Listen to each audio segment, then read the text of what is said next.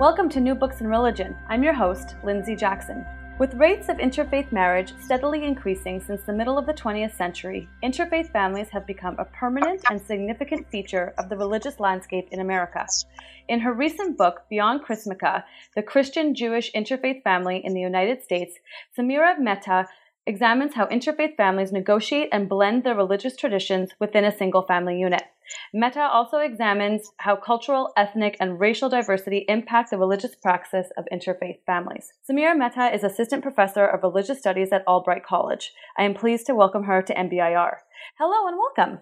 Hello. Tell us about your interest in this topic. How did you come to be interested in interfaith families in the United States, and why in the contemporary period? Well, I think there are two things that really caused me to come up with this project in the first place, which is a little bit different, really, from why I then think it's an important and interesting project, having spent almost a decade thinking about it. I went to graduate school really intending to work on colonial New England, and I had a professor in divinity school who I just found deeply inspirational, and I thought that the Puritans were where it was at for me. And after leaving HDS and getting to Emory, I started to talk to a number of scholars, both faculty and other graduate students, who were really working on the contemporary period or on recent history. And I came to really feel that it was important to me to do work that was directly relevant to the world in which I was living. And I love and have deep respect for historical work focusing on earlier periods.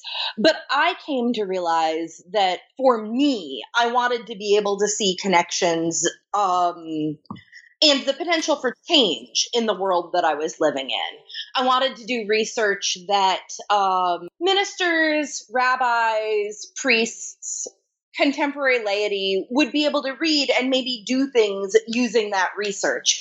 And of course, there is that possibility with more historical work. But I think it takes a lot more work to help people make those connections. And so I realized that I wanted a more contemporary or recent historical project.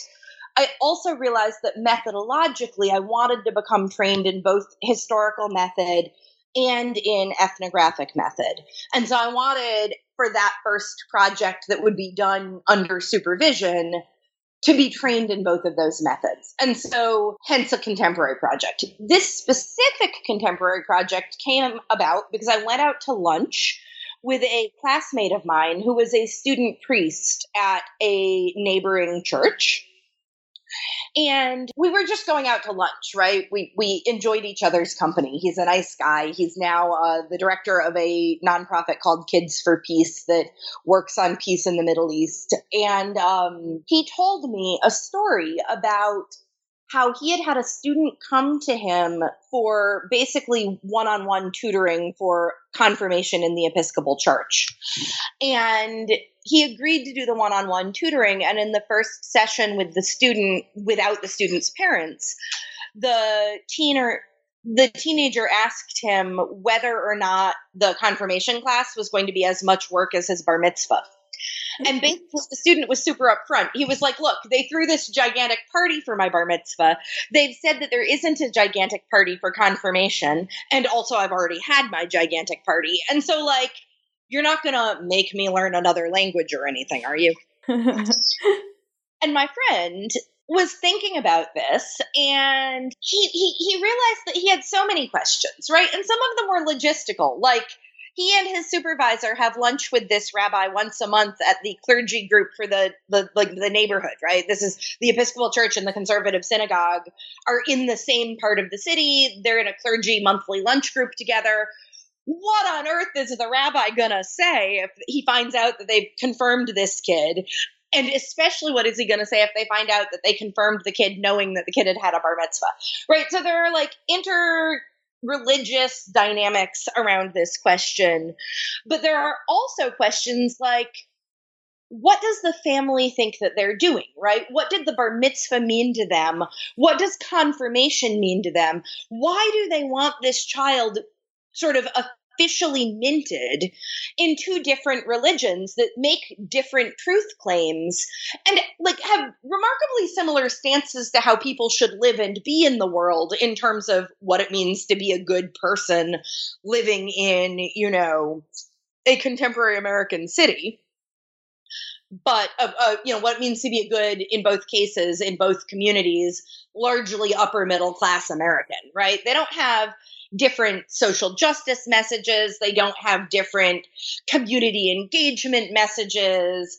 They're both congregations that are, they're not on fire with liberal activism, much in many ways to my friend the student priest's disappointment. But they're not really socially different, but they do make very different theological claims, right? About chosenness and peoplehood on the part of the Jews, about, the resurrection and the Trinity on the part of the Episcopalians. They have what does the family think these ceremonies are doing? And then also, he had questions for himself as a priest in formation about what it would mean to prepare a student for a rite if the student did not think that they were renouncing something else, right? Like theologically, what would that mean in an Episcopalian context?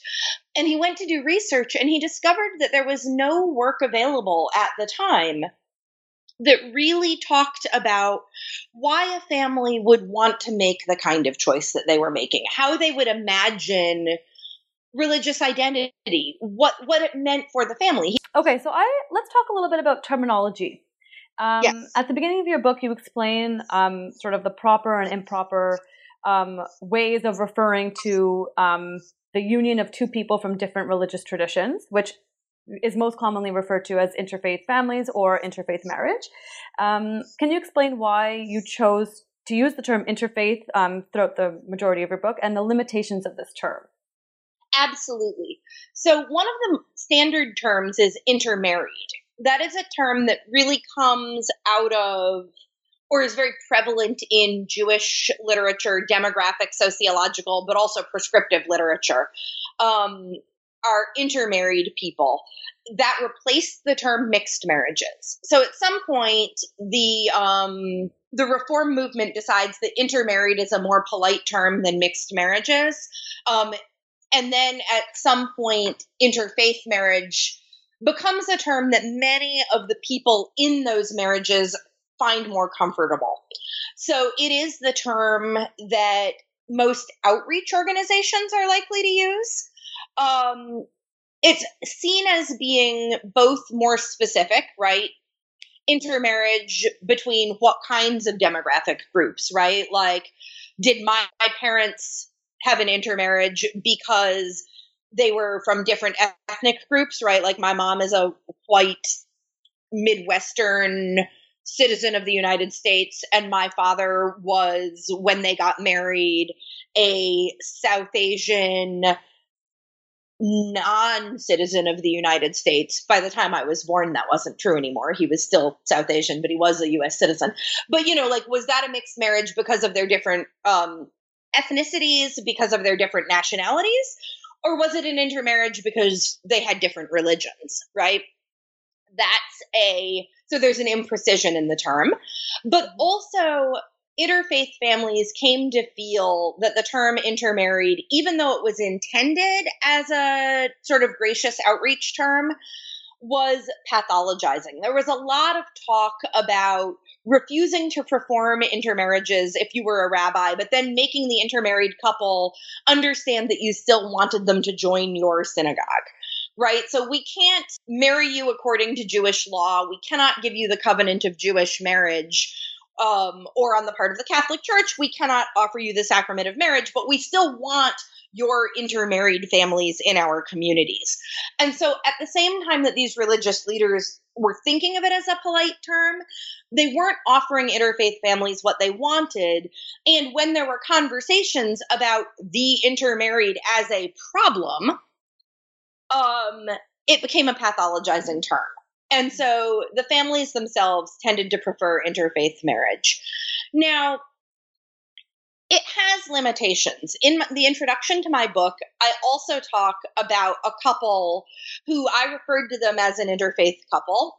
And the woman, the wife in the couple, and I was looking primarily at heterosexual families. I have some interesting information on same-sex couples that I just didn't quite demographically have enough to work with for the book, or rather didn't have enough in the way of the cultural studies stuff.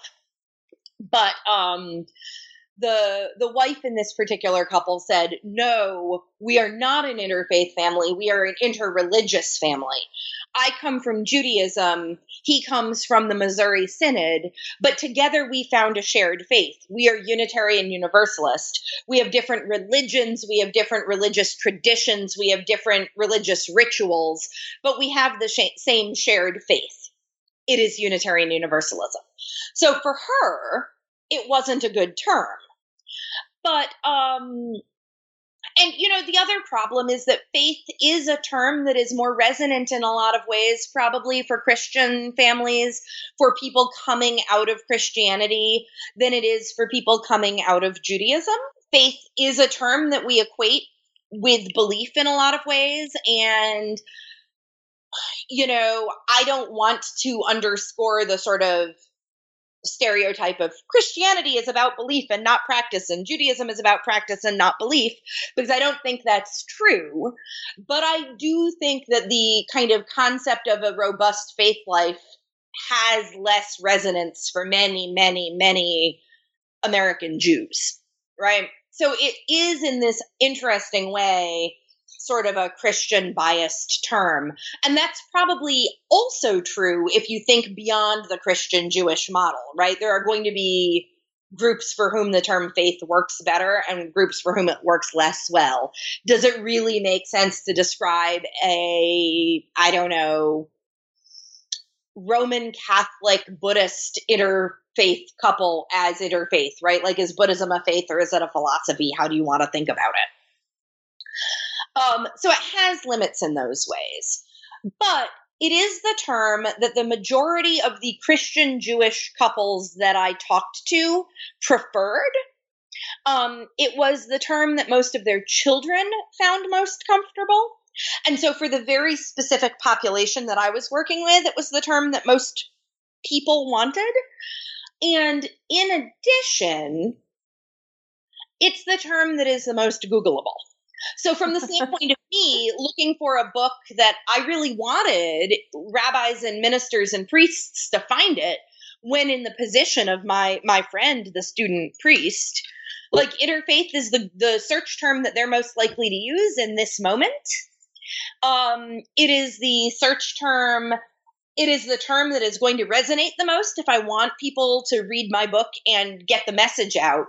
And because decided to do a more contemporary project was because I wanted to speak to people and provide information, descriptive far more than sort of prescriptive, but information about the world that we're living in. I wanted it to be accessible and findable.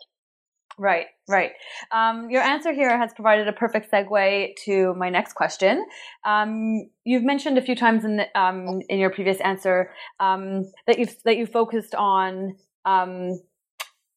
the interfaith relations between Jews and Christians primarily in your text. So, can you explain why you chose to focus on interfaith marriage in the context of Judaism and Christianity specifically? Absolutely. And it was interesting. I had a couple of sort of early mentors who were really advising me, because I am half South Asian, to look at South Asian flight marriages, right? Or something like that. And to think about like Hindu Christian marriages or Hindu Jewish marriages or something like that. And I really didn't want to. And I had personal reasons for not wanting to, but I also had intellectual reasons related to my identity as a scholar of American religions. And that is that I really think that the Jewish-Christian interfaith marriage is the archetypal interfaith marriage of the 20th century in the United States. Maybe a little bit if you're thinking about the first half of the 20th century, the Protestant Catholic marriage gets a lot of play. And I don't want to downplay challenges of Protestant Catholic marriages, particularly for people of sort of deep faith rather than for people who have sort of lapsed Catholic post-Protestant identities, right? I don't want to downplay that, but I think that in the American imagination, the archetype is the Christian Jewish interfaith family. So if you think about television, there was, or before television, there was a play called Abe's Irish Rose. Abe is Jewish, Rose is Irish Catholic. It's the story of them falling in love and their parents' reactions, and it's from the 1920s. It ran on Broadway for just an extraordinarily long run. It got turned into an early, I believe, talkie, although I'm in my imagination superimposing subtitles, and so now I'm wondering if actually I was like hallucinating voices as I was watching it. Have added, like, which did I add in my memory, right? The soundtrack or the subtitles. But there was an early movie version of Abe's Irish Rose. There was a lawsuit because somebody else made a series of shorts called The Kellys and the Cohens, also about a Jewish Catholic couple and their parents. And in all of these films from the first half of the 20th century, it's a story of a problem of immigration, right? Like, you've got the Jews, and the Jews are weird, and they're from another world, and you've got the Irish, and the Irish are weird, and they're from another world, and, like, you know, they're too Jewish, and they're too Catholic with their, like, I don't know, tefillin and yarmulkes and, you know, rosaries and refusal to eat ham on Fridays, right? Like, they're just a problem. And the couple, the second generation, the child generation, with their marriage, assimilate into sort of a secular but really Protestant American mode of being, right? All of a sudden, everybody's willing to eat ham on Fridays. Which I just thought of as a joke. That did not occur to me while I'm writing, and now I'm sad. Anyway, so starting in the 1910s and 1920s, the Jewish Christian marriage, in this case, both in terms of immigrants, becomes an archetype. But you see moving through the 20th century, right? You get some of the first depictions of Jews on network television. There's a television show in the early 70s called Bridget Loves Bernie, and it runs for one season, and it's a 1970s remake of Abe's Irish Rose.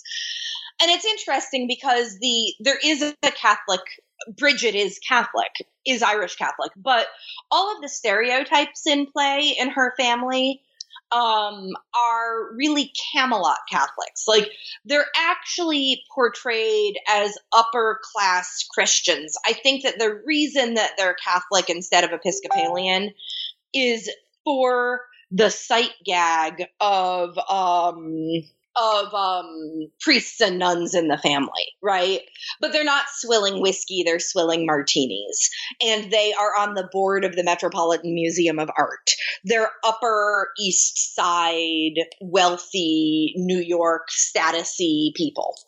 But anyway, again, here it is. It's the highest ranking television show ever to be canceled by a major network.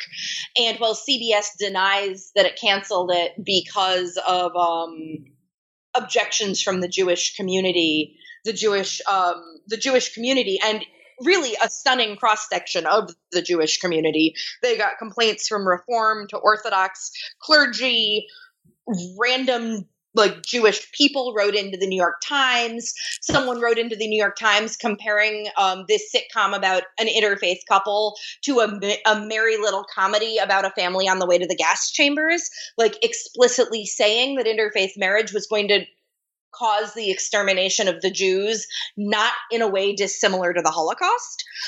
Oh my goodness, the upset about this television show.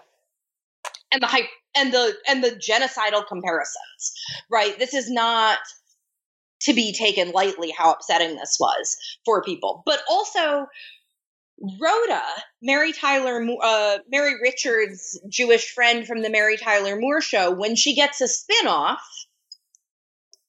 she marries in her spinoff a Catholic. And there's an interfaith marriage between Nellie Olson and Percival Dalton on Little House on the Prairie. Are You There, God? It's Me, Margaret is the child of an interfaith marriage. All of those sort of moments, and some of them are moments that people are really aware of as interfaith marriage, like Bridget Loves Bernie. And nobody remembers that Margaret is the child of an interfaith marriage, right? They all remember we must increase our bust. But she is. And so here it is. It's so prevalent in the sort of psyche, and it keeps going. The television show Mad About You, which also ran for a really long time, and which in the end I didn't write about, is about probably an interfaith marriage. No one ever comes out and says that, but everyone is culturally marked, right? The Nanny is ultimately an interfaith marriage. But even before the nanny and the father get married, it's an interfaith marriage. You get articles in the newspaper every single year. Some newspaper, starting in the late 70s, does a piece on the December dilemma. Should you celebrate both Christmas and Hanukkah or not? And sometimes saying yes and sometimes saying no, and interviewing families that make different choices. It becomes this huge preoccupation. And so that's why Christian Jewish. It's not that there aren't like occasional really good pieces of pop culture about other kinds of interfaith marriage. Mississippi Masala comes to mind as a movie from the 1980s about a South Asian African-American couple. But they don't have the same cultural sway. They don't take the same sort of dominant piece. And I think therefore set the terms for the conversation, right? When we think about what counts as a religion and what counts as a culture, we are thinking about the way that Christianity and Judaism, in varying forms, right? There are lots of kinds of Christianity, and there are, in fact, lots of kinds of Judaism, have policed those boundaries. And we then try, with varying levels of success, to write what Hindu Buddhist marriages in Yonkers look like onto that cultural script. So before you were speaking about sort of reactions to and preoccupations with intermarriage, well, specifically with regards to pop cultural depictions of intermarriage or interfaith marriage. But I want to shift our conversation a little bit to talking about the reactions of religious leaders to this phenomenon. You begin your book by examining the policies of the Central Conference of American Rabbis, the Catholic Church, and the attitudes of Protestants vis-a-vis interfaith marriage in the 1970s. Can you explain what the reactions of these three traditions were towards interfaith marriage at this particular historical moment, and whether these or how these initial reactions changed over time? Sure. So what I would say is that all three groups were pretty nervous about interfaith marriage. So all three kind of communities were anxious about interfaith marriage, but they reacted in very different ways.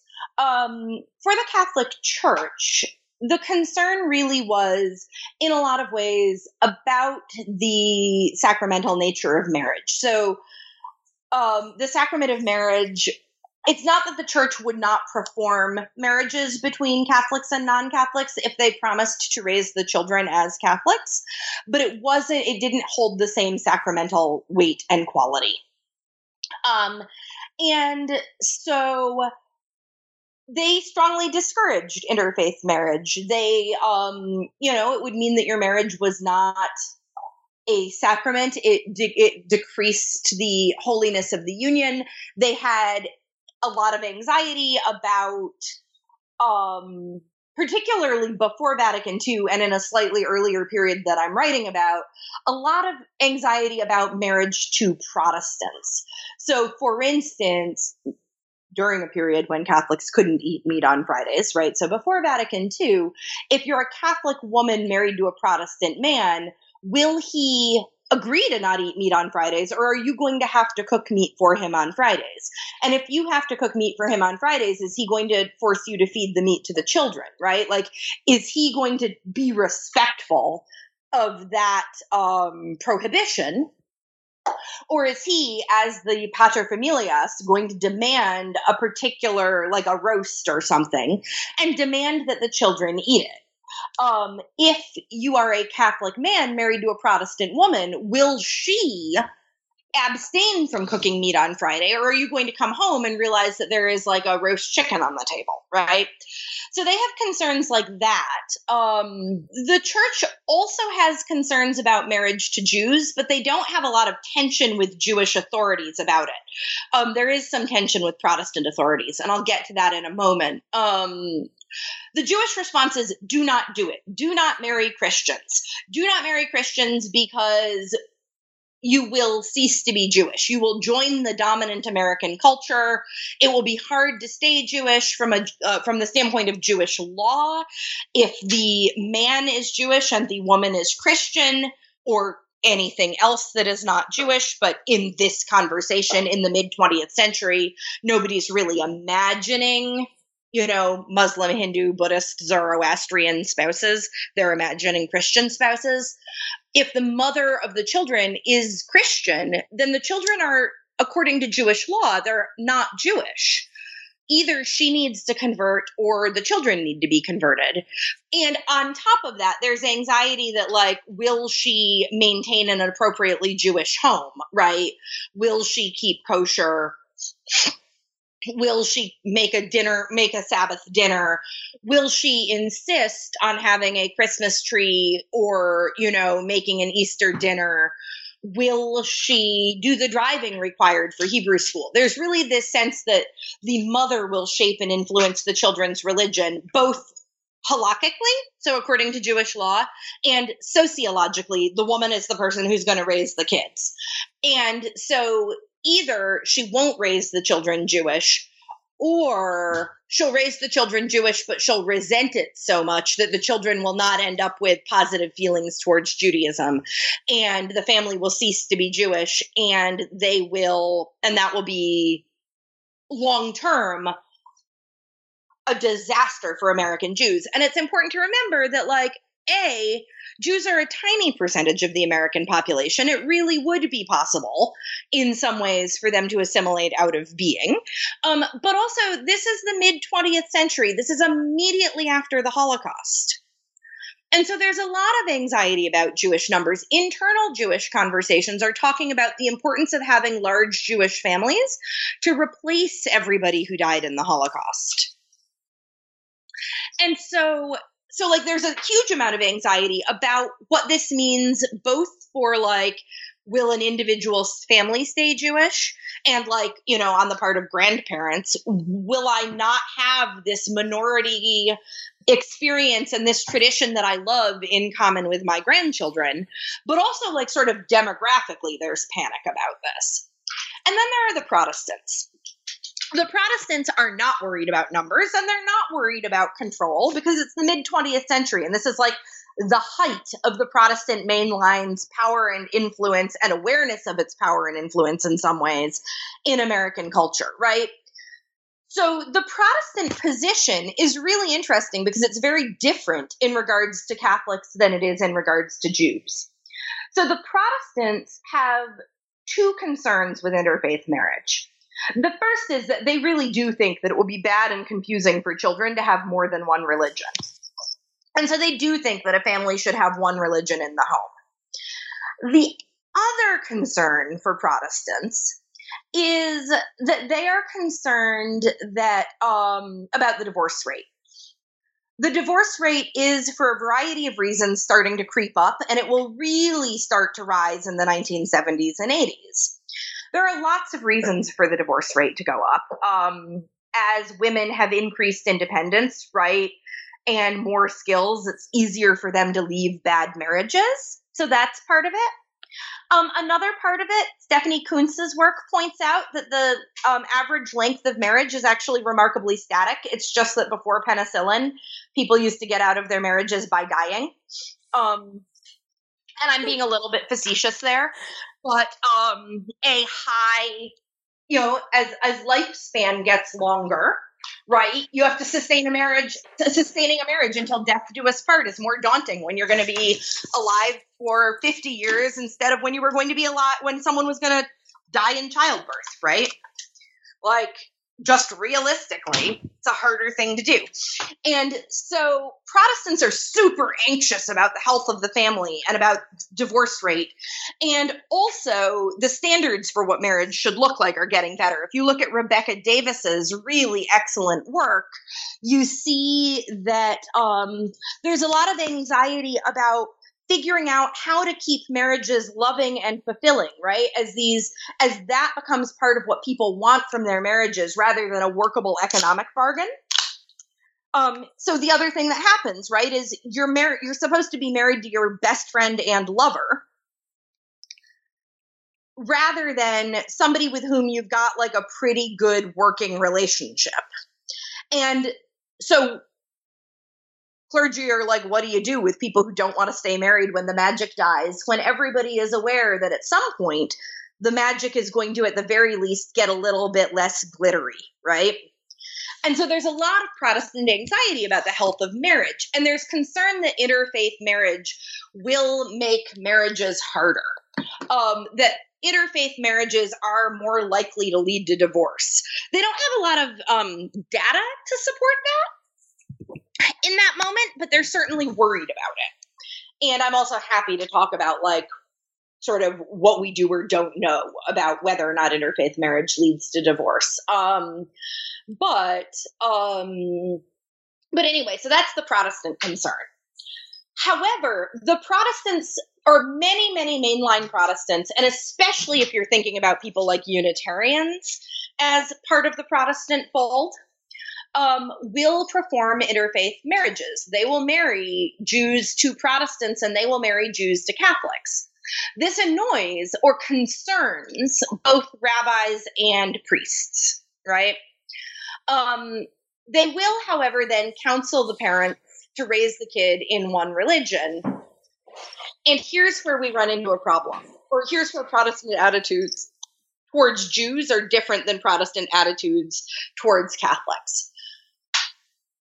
In many reasons, and one of them is, quite frankly, post-Holocaust guilt. We are talking about liberal Protestants, right? And so liberal Protestants in between World Wars I and II were a major force of isolationism in the United States. World War I had, not been the war to end all wars. It had been so horrible. And so many liberal Protestants had been extremely reluctant to get involved in a war that they hoped would stay Europe's war. So after the war, as they learned more and more about the Holocaust and realized more and more what they were and were not choosing to know about the Holocaust, during the 1930s and 40s, and how they were and were not choosing to act, there's a lot of essentially guilt and also a lot of sympathy, regardless of whether or not there's guilt, for the Jewish situation. And so these are liberal Protestants. They are not thinking that without, belief in Jesus, you're going straight to hell, right? They're not thinking that being Jewish is inherently less good. I mean, they may or may not want Jews in their country clubs, but they don't think you're going to hell, right? And so they will say you should raise the kid in one religion, and that one religion should be Judaism. They are, however, and they are not offended when rabbis also say you should raise your children in one religion and it should be Judaism, because they're both sympathetic to the Jewish numbers game, and they're not offended when Jews say, Methodists, lovely people, but not Jews, right? Protestants do not have the same numbers game sympathy for Catholics. And even if you were to look past some of the long history of anti-Catholicism and just also tensions between Protestants and Catholics, they are in a moment of doing a lot of ecumenical work, right, with both Jews and Catholics in the 1960s. And this is a place where the Protestants really feel that the Catholics are falling down on ecumenicism, because the Catholics are saying you have to raise your kids Catholic in order to have a wedding in the Catholic Church. And the Protestants are offended. They're not offended when Jews say, Methodists aren't Jewish. But what they hear is not the Catholic Church saying Presbyterians aren't Catholic, but rather Presbyterians aren't Christian, or at least they are not as good as Christians. And so this creates a tension between Protestants and Catholics on this issue of interfaith marriage. And there's a lot of sort of posturing about this in places like the Christian Century, which is, in all fairness, like what I chose to use as my thermometer for Protestant mainline opinions. I didn't go into all of the archives of all of the churches.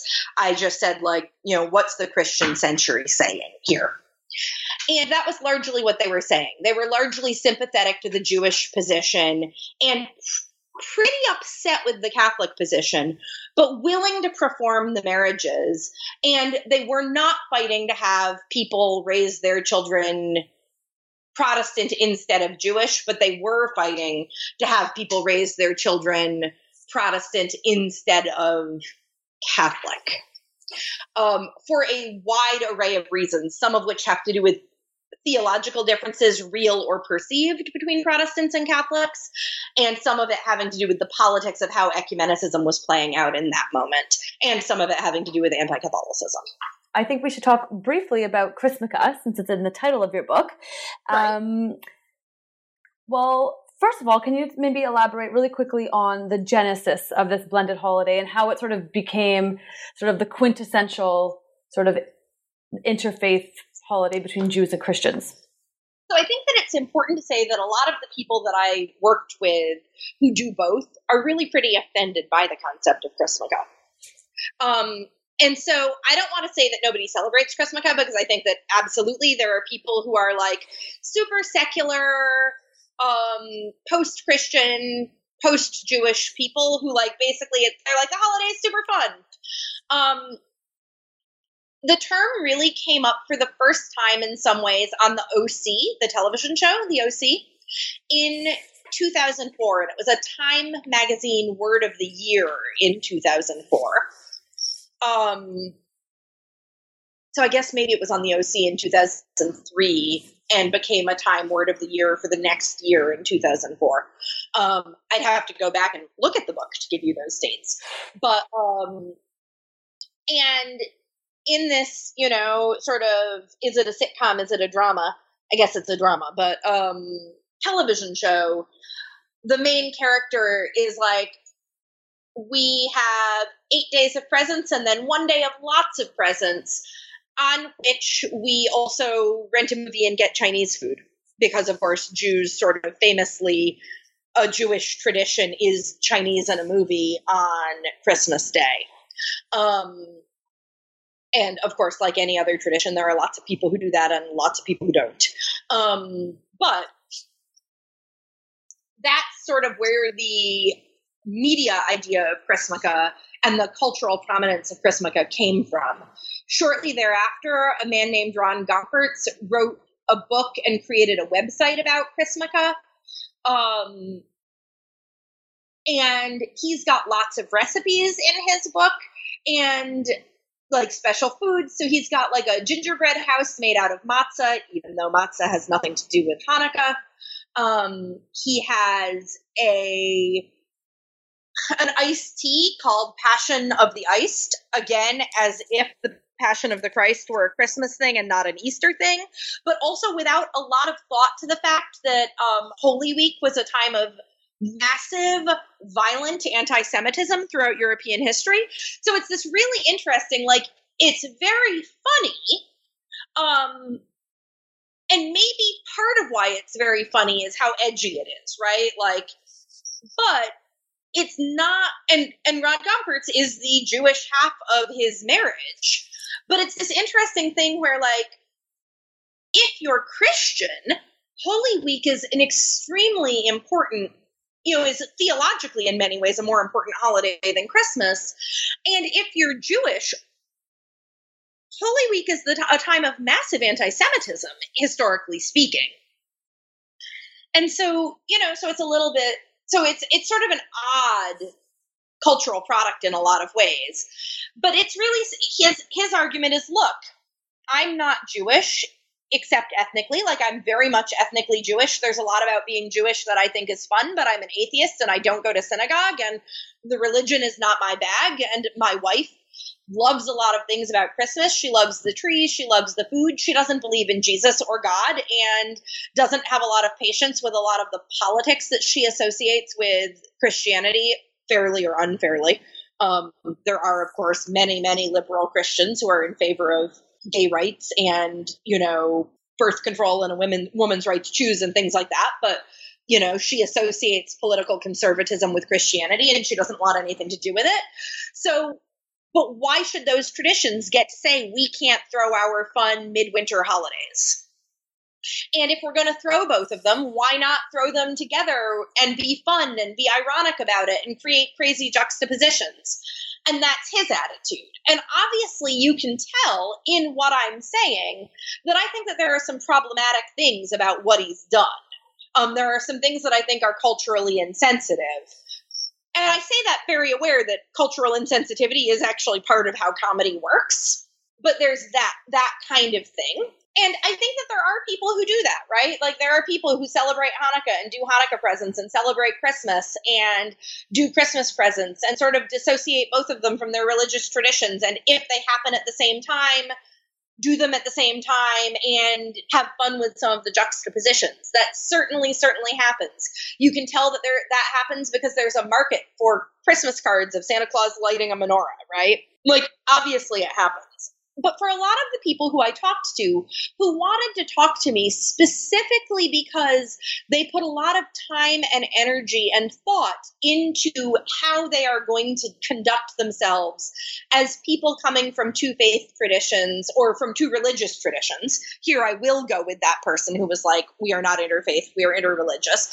Coming from two different traditions that they are thinking of as either religiously very important or culturally very important. And please do ask me in the next question about religion and culture as terms, because I don't want to imply for a minute that I think that they're static terms.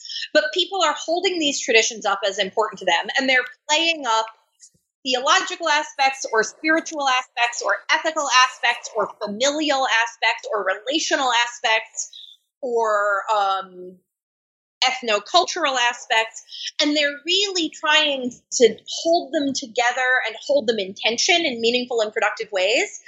They don't like the idea of Chrismukkah because what they say is we try to take these traditions on their own.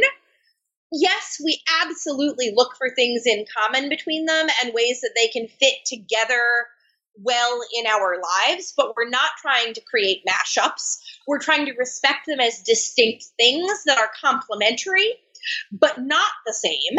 And we want them to be fun, but we also think they're serious, right? Like, nobody's objecting necessarily to the Rudolph the Red-Nosed Reindeer Christmas special, but they're saying, we don't want that to overshadow the fact that whether or not you believe in Jesus Christ as the actual Savior, this is a story about a baby who was born and transformed the world in ways that if you listen to the baby's message and ethics, I mean, not as a baby, but as a grown-up who could talk, are powerful and largely, like, very good. Like, whatever Christianity then did with Jesus's message, right? Some of which is spectacular and some of which is horrific. This is about an amazing teacher, one person whose message and then whose followers transformed the world. Whatever you think about, like, the particularities of Jewish boundary policing and chosenness and how Jews have been known to treat interfaith families, or, whatever you think about people who practice Judaism differently than you do, and whether you think assimilation is all for the good or whether you think assimilation is terrible, like on some level, and whether you think Hanukkah should be a major holiday because that is how it is kind of cast in the American landscape, or whether it's really important to you that in a Jewish ritual sense, Hanukkah is an extremely minor holiday, right? Whatever you think about those things, Hanukkah is a story about a group of people preserving their traditions in the face of adversity. And that's really amazing. And for interfaith families, like that's part of what they're trying to do. They're trying to preserve their traditions. They're just aware that they have more than one set, right? And so they're not trying to merge those things. They're trying to say there are messages inherent in each of these holidays that are really important for who we want to be in the world. Not every single bit of the messages are. But in saying that, they're not actually different than other Christians and other Jews, right? Like, it's very rare if, go up and poll a random Catholic on the street about whether or not they use or their Catholic loved ones use birth control, right? Go up and poll a random Jew about whether or not they eat bacon, right? When they pick and choose from their traditions in order to create something cohesive, that's something that all other religious people are doing as well. Or all other people who are relating and living in traditions are doing as well, might be a better way of saying it. Excellent. So we're approaching our end time.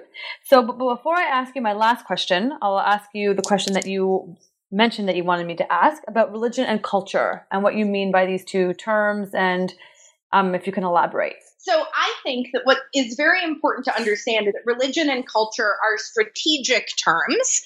I do not ever want to imply that there is something out there called religion that we can really point to and identify and say, this thing right here is religion and it is always religious, this practice or that practice, or this is cultural. But I think that amongst the people that I study, they frequently use terms like religion and culture to signal what they do and don't want to be possible with their traditions. And so the example that I tend to use, and part of why I put Chrismukkah in the title, is the example of the Christmas tree. There are people who want to say the Christmas tree is a religious symbol, right? Like, this is the symbol of Christmas, a religious holiday, and you cannot have a Christmas tree in a Jewish home because it is an element of Christian religion. There are other people who want to say, actually, the Christmas tree has nothing to do with the baby Jesus. It is a cultural thing. It is not a religious thing. And therefore, there's no reason that a Jewish home could not have a Christmas tree in it in the same way that, if the person who wanted the Christmas tree is also Italian and therefore wants lasagna, you can have lasagna in your Jewish home, right? Like, eating lasagna does not make you less of a Jew. Having a Christmas tree is a cultural thing. It doesn't make you Christian. And so that's the same piece of material culture being coded for one strategic purpose, eliminating it as religious, and in another, including it as cultural, right?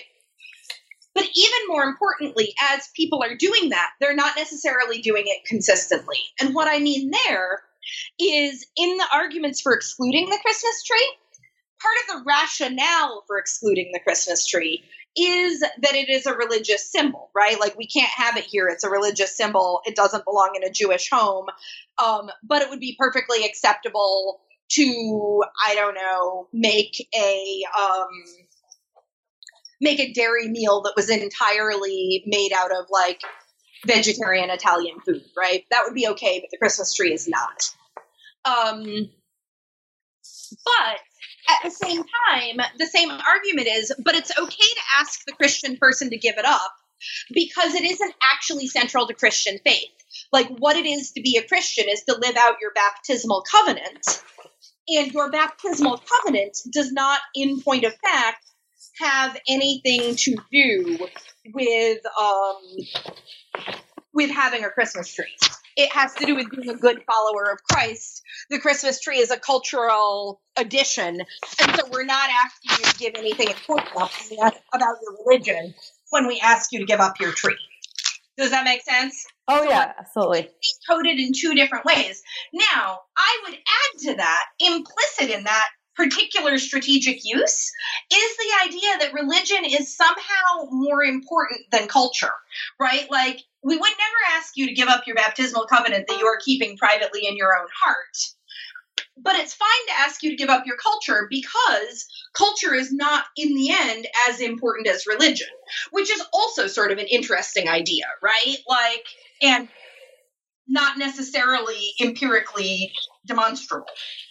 And so that's really what I mean. What I mean is that there's a lot of temptation to take specific things in interfaith family life and say, like, this is religious and this is cultural. And when people do that, they're often boundary policing about what can and can't be combined.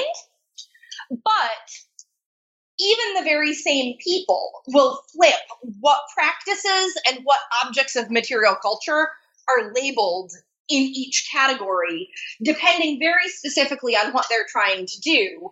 And those arguments almost always also serve to devalue the importance of culture to people in favor of seeing religion as more important. Which I, again, continue to find sort of to be a deeply interesting approach. Yeah. Sorry, go ahead. And by interesting in a lot of ways, what I mean is problematic. But what I really want you to pull out of what I'm saying is that I'm interested in studying how people use those terms and how their meanings shift strategically. Wonderful. Thank you. So we've reached the end of the interview, and we've taken up a lot of your time today. So thank you so much for spending some time with us and talking about your book. But I do have one final question for you. Okay. Can you share with us what you're working on next? Are you still looking at interfaith families in the United States in some capacity, or are you looking at something different? Well, so a little bit of both and. I am hoping this summer to finish what will probably be the last interview or the last article to come out of this project. I have sort of two articles of material that didn't make it into the book, and I would like to get at least one of them written and out the door. The article that I'm currently working on finishing up this summer is about interfaith families in which Judaism is being combined with Asian religion, either Hinduism or Buddhism or sort of Confucian tradition, and making an argument about how that boundary policing looks different than it does in Jewish-Christian combinations.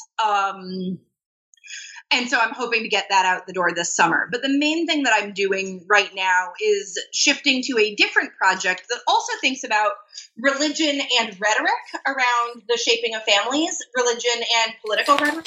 A lot of what the Interfaith Family book looked at was the role of multiculturalism in creating those categories of religion and culture and how we use them and what possibilities they open up. And so I was thinking a lot about how cultural rhetoric around pluralism changes the possibilities for families. And I started thinking about other kinds of cultural rhetoric in family life. And simultaneously, every time you open the newspaper, some sort of horrible initiative has rolled back women's access to basic health care in the United States. And so I am working on a project called God Bless the Pill.